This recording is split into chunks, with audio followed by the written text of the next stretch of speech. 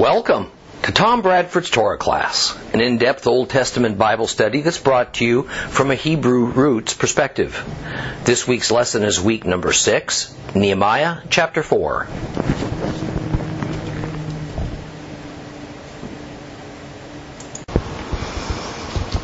Why are the nations in an uproar? The people's grumbling in vain. The earth's kings are taking positions, leaders conspiring together against Adonai and his anointed, and they cry, "Let's break their fetters, let's throw off their chains." He who sits in heaven laughs. Adonai looks at them in derision.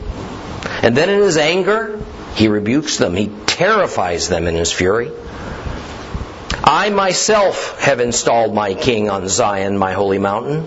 I will proclaim the decree. Adonai said to me, "You are my son. Today I became your father. Ask of me. I will make the nations your inheritance. The whole wide world will be your possession. You will break them with an iron rod, shatter them like a clay pot. Therefore, kings, be wise. Be warned, you judges of the earth. Serve Adonai with fear. Rejoice, but with trembling. Kiss the Son, lest he be angry, and you perish along the way, when suddenly his anger blazes. How blessed are all who take refuge in him." Psalm 2 captures both the earthly political circumstances and the spiritual reality of the situation that we're peering in upon as we read the history of Nehemiah and his determination to rebuild the walls and the city of Jerusalem despite all this outrage expressed by the enemies of the Jews. And since the end of chapter 2, we have watched as local and regional political leaders, Gentiles of course, have stepped up the ante of pressure and threats as they oppose the mission that Nehemiah was sent to accomplish by King Artaxerxes. A mission that behind the scenes was achieving God's will. But why are these various potentates that surround Judah and Jerusalem so against something as normal and typical and necessary as rebuilding the once formidable defensive walls of Jerusalem? Almost every city of consequence throughout the Middle East had defensive walls. In fact, in general, walls were requirement number 1 to even be classified as a city. The precise political reasons for their immovable stance against the Jews rebuilding Jerusalem aren't stated. But Nehemiah seemed to have understood the enemy's mindset quite well, which led him to say to Sanballat and Tobiah and Geshem, "But you have no share, right, or history to commemorate in Jerusalem." In other words, those leaders assumed that they had some kind of inherent right to to disturb the peace of the Jews, to lord over Jerusalem. And by studying documents written from that era, it's not hard to piece together the reality that the farther from the power center at Shushan, the capital of the Persian Empire, that the province would lay, the harder it was for the Persian king to control it.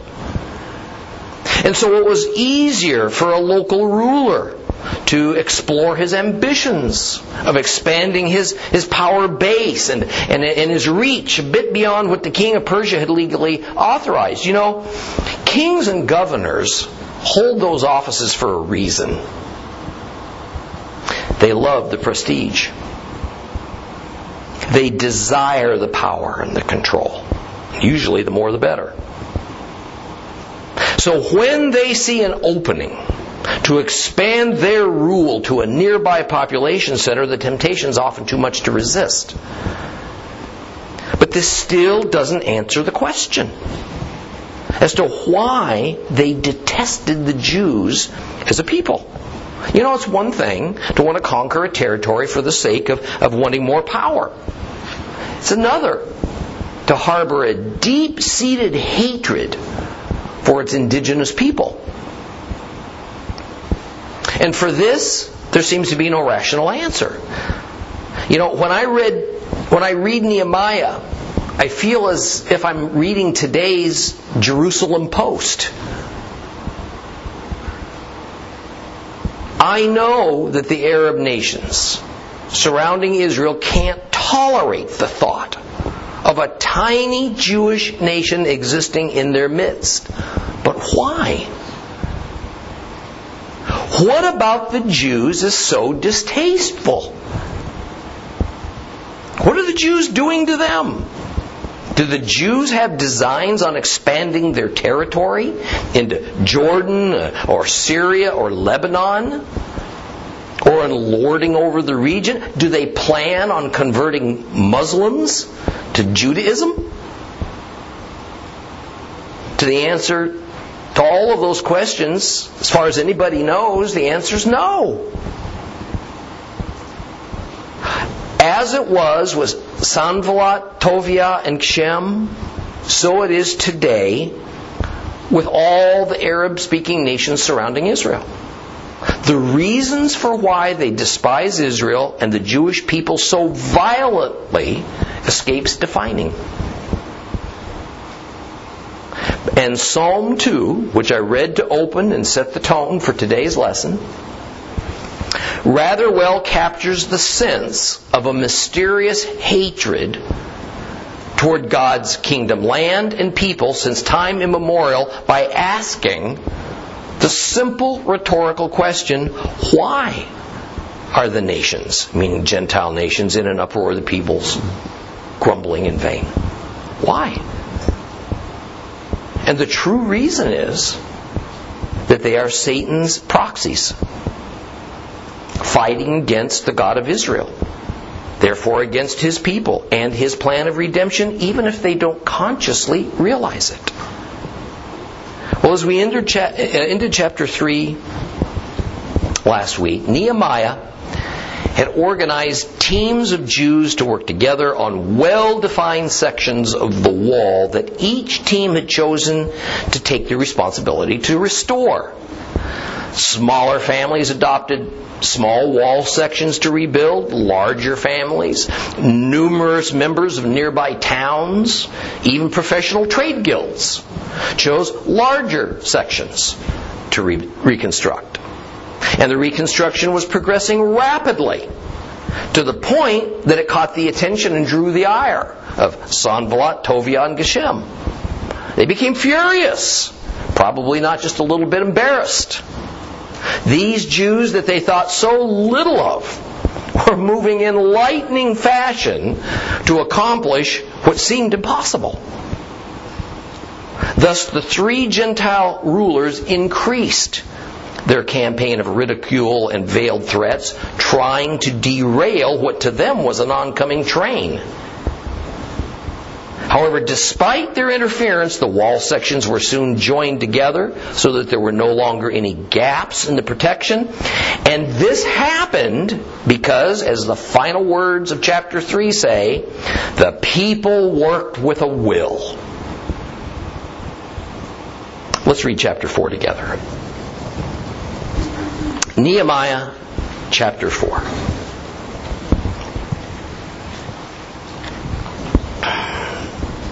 If you have a complete Jewish Bible, it's page 1134.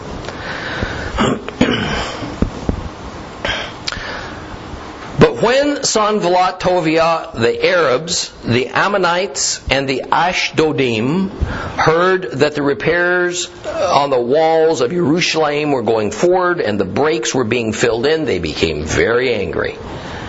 All of them together plotted to come and fight against Jerusalem and thus throw us into confusion. However, we prayed to our God, and because of them, organized a watch against them day and night. Judah was saying, the strength of the people who carry loads away is starting to fail. There's so much rubble. We can't build the wall. Our enemies were saying, they won't know or see anything till we've already infiltrated them and begun killing them and stopping the work. And even the Judeans living near them came and must have said to us 10 times, from every place you must come back to us. So in the lower parts of the space behind the wall, I stationed men according to their families with their swords, spears, and bows. And after inspecting them, I stood up and addressed the nobles and leaders and the rest of the people. Don't be afraid of them. Remember Adonai, who is great and fearful. And fight for your brothers and sons and daughters and wives and homes. When our enemies heard that the plot was known to us and God had foiled their plans, we all returned to the wall, everyone to his work. And from then on, half of my men would do the work. Half of them held the spears, shields, bows, and armor, while the leaders stood guard behind the entire house of Judah as they continued building the wall. Those who carried loads held their loads with one hand and carried a weapon in the other. As for the construction workers, each one had his sword sheathed at his side. That is how they built. The man to sound the alarm on the shofar stayed with me. I said to the nobles, the leaders, and the rest of the people, this is a great work, and it is spread out. We are separated on the wall, one far from another. But wherever you are, when you hear the sound of the shofar, come to that place, to us. Our God will fight for us. So we kept doing the work. Half of them held spears from daybreak until the stars appeared. Also at that time I told the people, let everyone with a servant stay the night in Jerusalem so that at night they can be a guard for us, even as they work during the day. I, my kinsmen, my servants, and my bodyguards never took off our clothes. Everyone who went to get water took his weapon.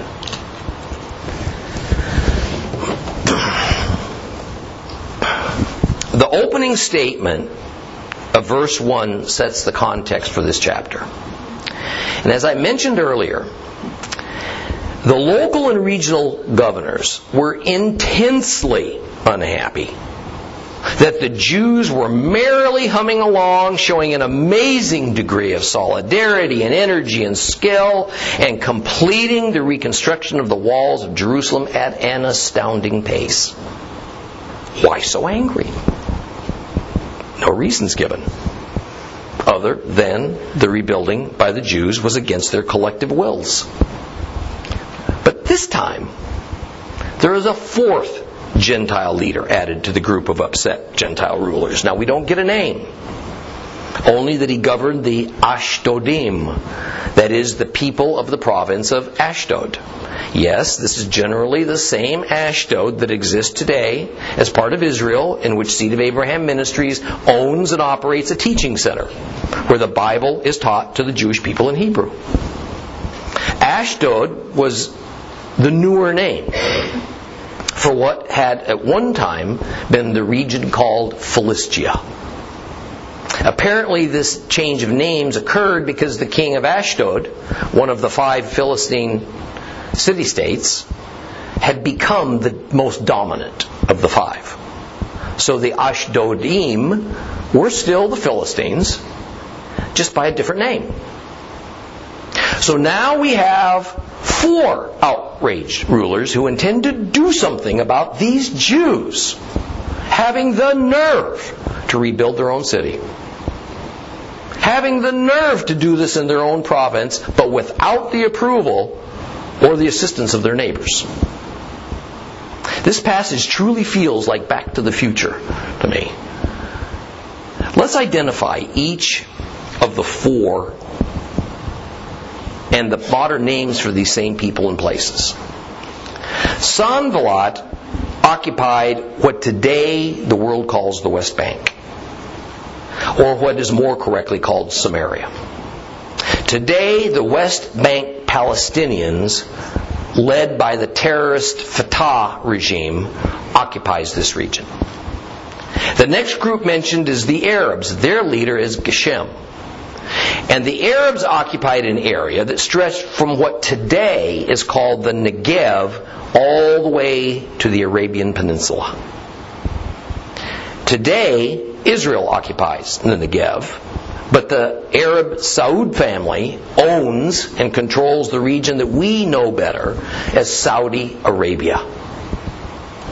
After that is the unnamed ruler of Ashdod, at the one-time region of Philistia. Today, Ashdod is a Jewish port city, but the remainder of the former Philistine territory is contained in the infamous Gaza Strip. The Gaza people are another and separate faction of so-called Palestinians who are ruled by the terrorist group Hamas. So here in Nehemiah, we see that Judah was completely surrounded by enemies.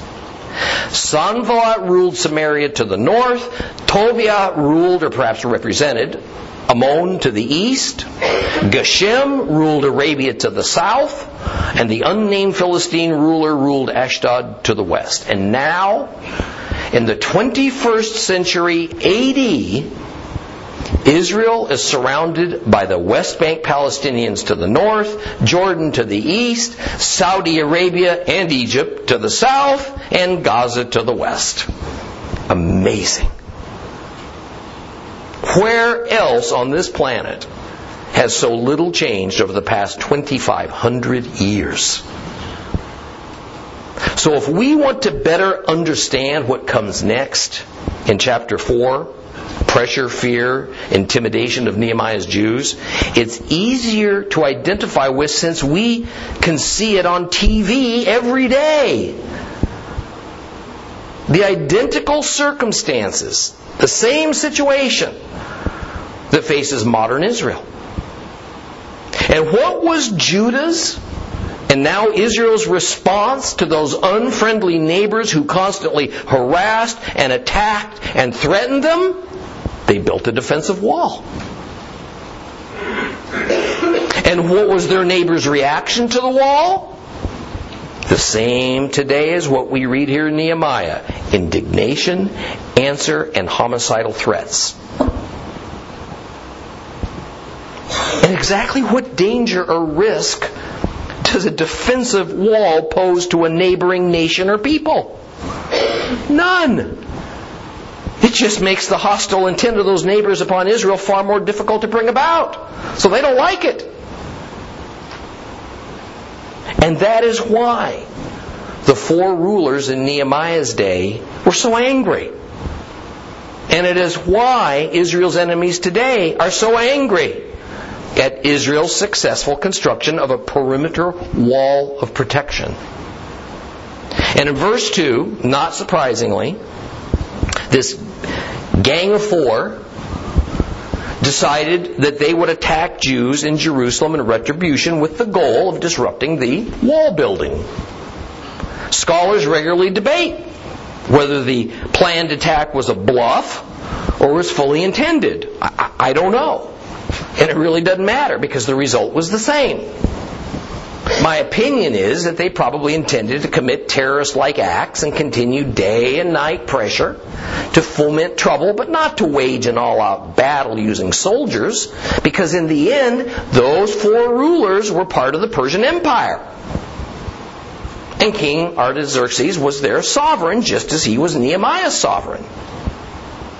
But King Artaxerxes had given Nehemiah his personal blessing and his help to rebuild Jerusalem. So it's hard to imagine that these four enemies would completely disregard the king's orders and commit to war.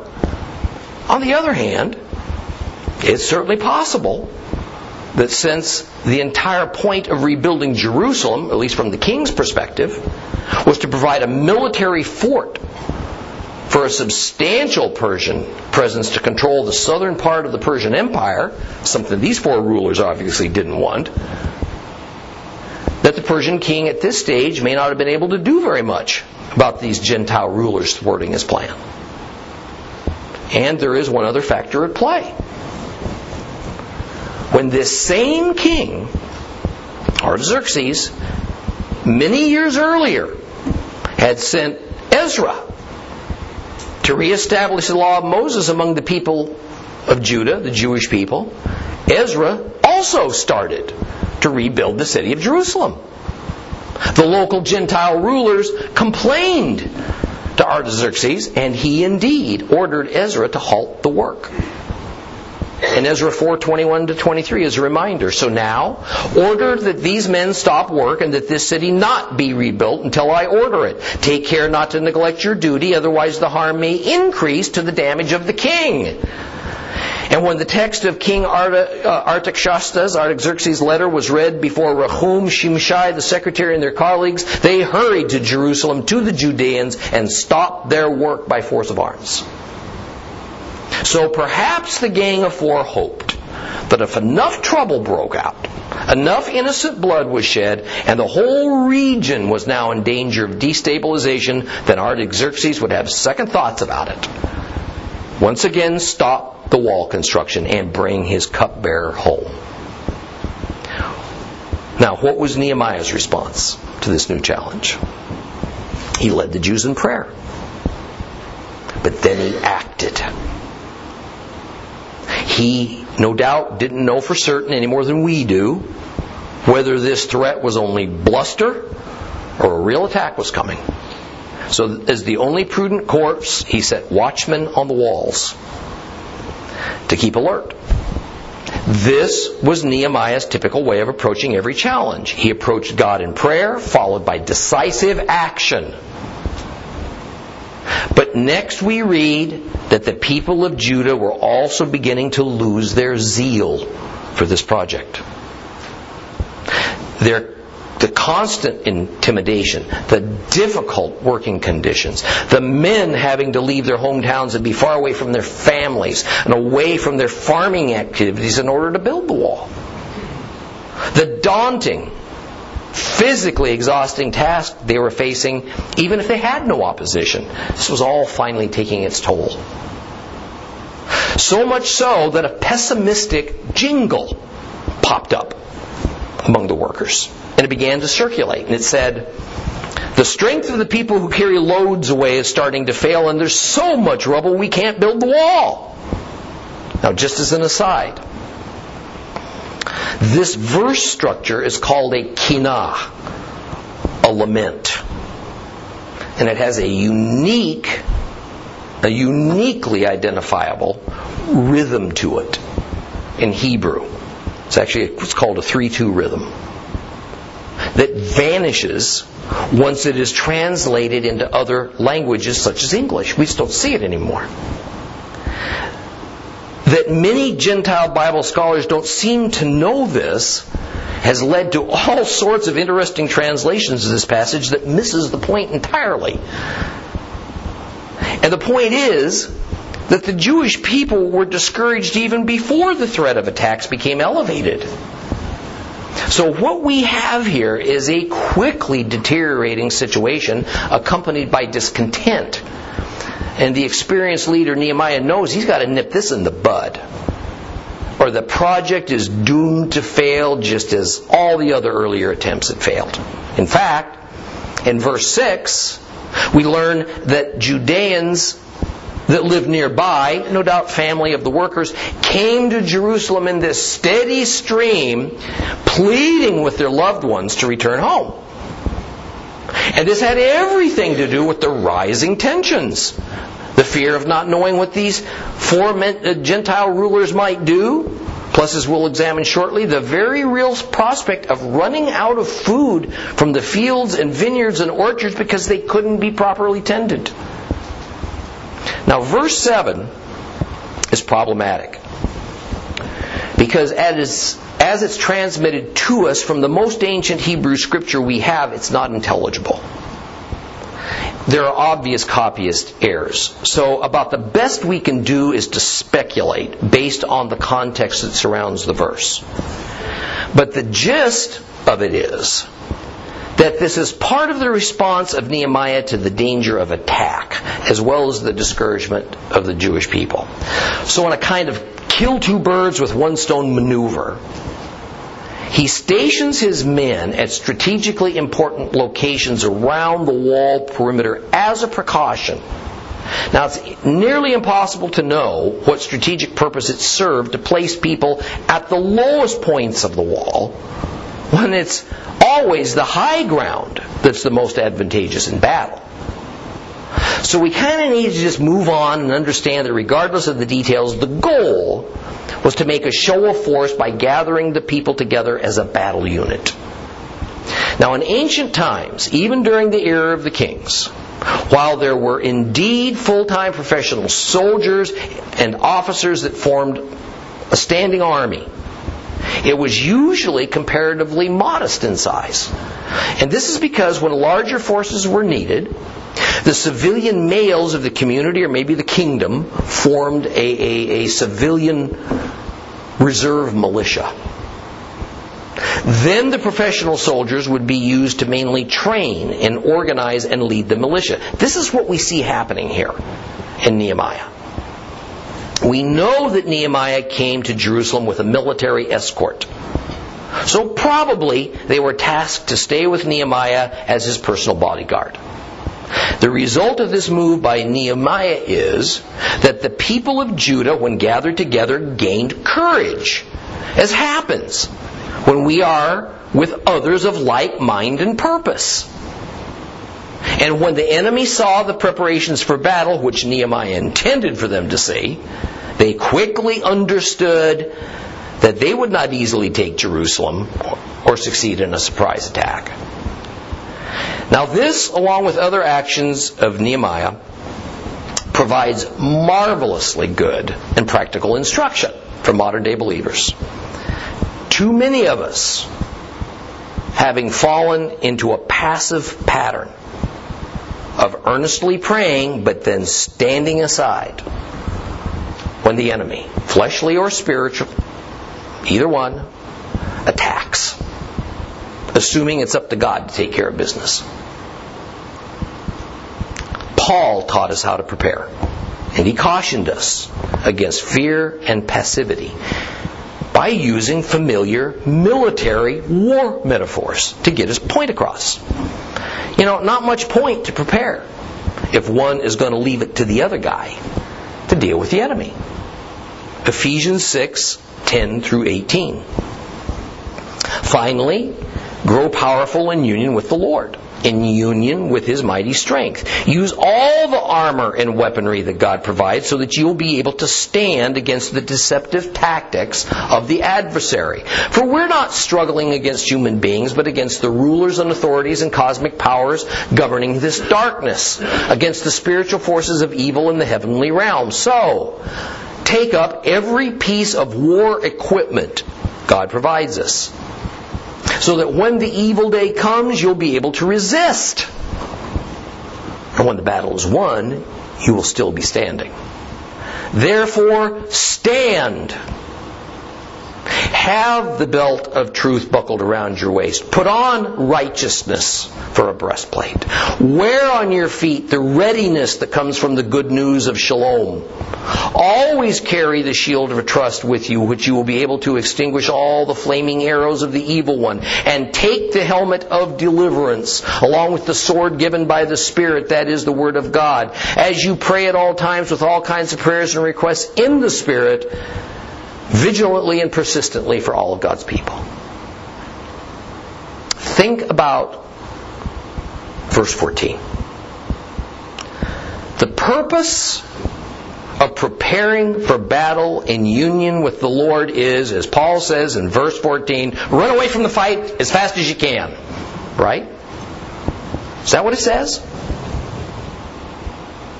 Does Paul say, no, quit. Just quit. Let somebody else fight this battle for you. Or stand to the side. Just sit and watch. No, of course not.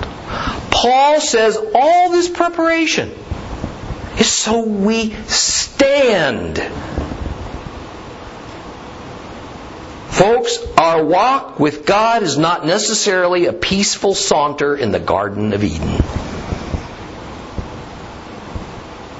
If we want to be more participant than spectator, then we will face risk and danger in getting dirty and bruised. Prayer is so very important. It is indispensable. But prayer is only part of the preparation for battle. Only when we are directly fighting spirits is the prayer itself also the battle plan.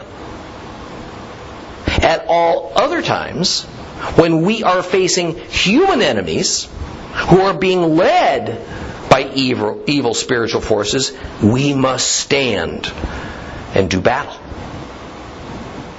Might Paul have taken his cue from Nehemiah? I kind of think so. Yeah, I do. Now Nehemiah, this great leader that he is, after gathering his people, putting them in battle order, he addresses them.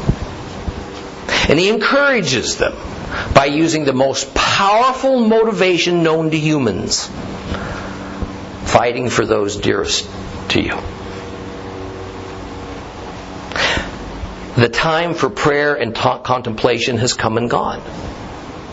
Now it's time for the rubber to hit the road. Don't be afraid, he tells them. Rather, it's Jehovah who's to be feared, not the enemy. Fight! Fight to protect your children and your wives and your fellow brethren and your homes. So, records Nehemiah in verse 9, when the four rulers heard and they saw that the Jews were prepared to do battle, this frustrated their plans. Well, they figured they had a cakewalk ahead of them. But just as prayer was but preparation, so was the organizing of the men in their show of force just preparation. Each and every day, from here forward, they would have to be alert and watchful and ready to fight at a moment's notice. We are given some detail about just how the defensive precautions were organized. It was that half of my men, it says, would work on the wall, the other half would patrol, fully armed.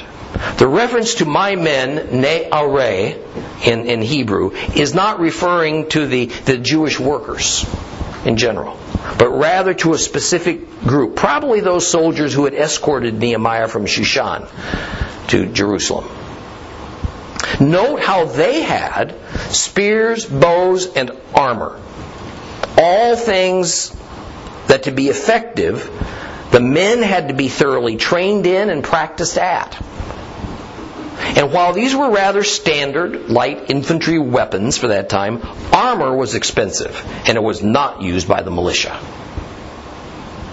Also note how the leaders, referring to the military officers, stood to the rear, back from the work the laborers were doing. Their job was to control the forces, constantly assess the situation, and be ready to deploy their men and the militia for battle if necessary. But the workers on the wall weren't exempt from potentially being part of the battle. They had to carry swords on their thighs as they carried loads of rubble away, and they lifted huge stones into place. A plan was devised so that a man with a shofar was always next to Nehemiah. So if the city was attacked, Nehemiah would order the shofar player to sound the alarm and call everyone to the place where it was blown. After all, people were spread out along thousands of feet of walls. Each group, restoring their section, attack could come anywhere along that wall. But Nehemiah took another rather extreme precaution. He had the entire workforce in sleep in Jerusalem. This move accomplished a number of objectives, both practical and strategic. It protected the workers from harm. Eating and staying together as a group promotes camaraderie. It allowed the largest possible force to be ready to repel any attack. It allowed for shifts of watchmen to operate 24 hours a day.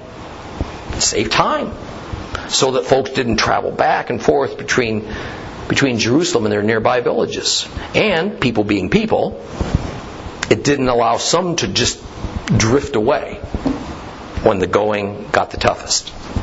In fact, at least a major portion of the people never took off their outer garments to sleep at night. They slept completely clothed so that they could spring into action at a moment's notice. Well, let's pause and reflect for a moment. Because there's an important underlying principle that we would do well to think deeply upon. All this points towards something that goes back to our first 2 study lessons on the book of Nehemiah. This man was a well-trained leader who was raised up for just such a time as this. And he answered God's call. He understood basic military tactics. He knew how to plan and to organize. He was a natural leader. He acted with authority and with confidence. His position as part of the king's royal court at the power center of Persia made him wise in the ways of politics. He understood the minds and ambitions of rulers and potentates and how to deal with them, sometimes diplomatically, at other times with brute force of arms. And as an obedient worshiper and follower of the God of Israel, he led them in a godly way, caring for the well-being of his people as a shepherd above himself. He was trained in the Torah by Ezra. So he knew and he followed God's laws and commandments. He respected all humanity. But he also put his own people, the Jews, above the other nations. Because he knew that they were a specially chosen and separated people of God. This knowledge was a rarity for his time, as the true religion of the Bible had given way to early Judaism and its mix of biblical law with man-made religious tradition that better accommodated the evolving political correctness and desires of the people. Nehemiah was intelligent. He was full of self-control, dynamic, fearless in the face of the enemy, and an obedient and humble servant to the Lord. Now for me, this is the model that a believing leader in the kingdom of God ought to emulate. Such leadership is vitally needed in the 21st century, when Christianity and the Jewish people are under attack, within and without. Not as much since perhaps the days of Nero, I think. Such leadership, especially in the church, is at the moment in short supply. People are asleep. But even good leaders can do nothing if the people are too fearful or they're indifferent. They don't want to arm themselves and fight. We must rid ourselves of our passivity, of our fear, and of our willful ignorance of God's Word. Willful. Instead, acknowledging that while we are so greatly privileged to live in a time that the prophets of old would have given anything to experience, a great responsibility comes with it. And that responsibility is to stand. To stand up and be counted, to comfort and defend God's chosen people, Israel, and to get our hands dirty, to do God's work on this earth, and to reform that which has gone terribly astray among God's people. That is, within Christianity and Judaism, no matter how unpopular that might sound. Look around you. No, I mean literally. Look around you for a moment. Look around you. I ask you to fight the good fight for the sake of those around you. Fight for the spiritual and physical lives of your spouse, for your children, for your homes, for your nation, and all this believing community. It is under attack. If you won't stand after being alerted, who will? Let us agree together to be as Nehemiah and the restorers of Jerusalem. To be like the coming tribulation saints of the end days who put aside self-interest. To go against the Antichrist when the last few remaining believers alive finally get it.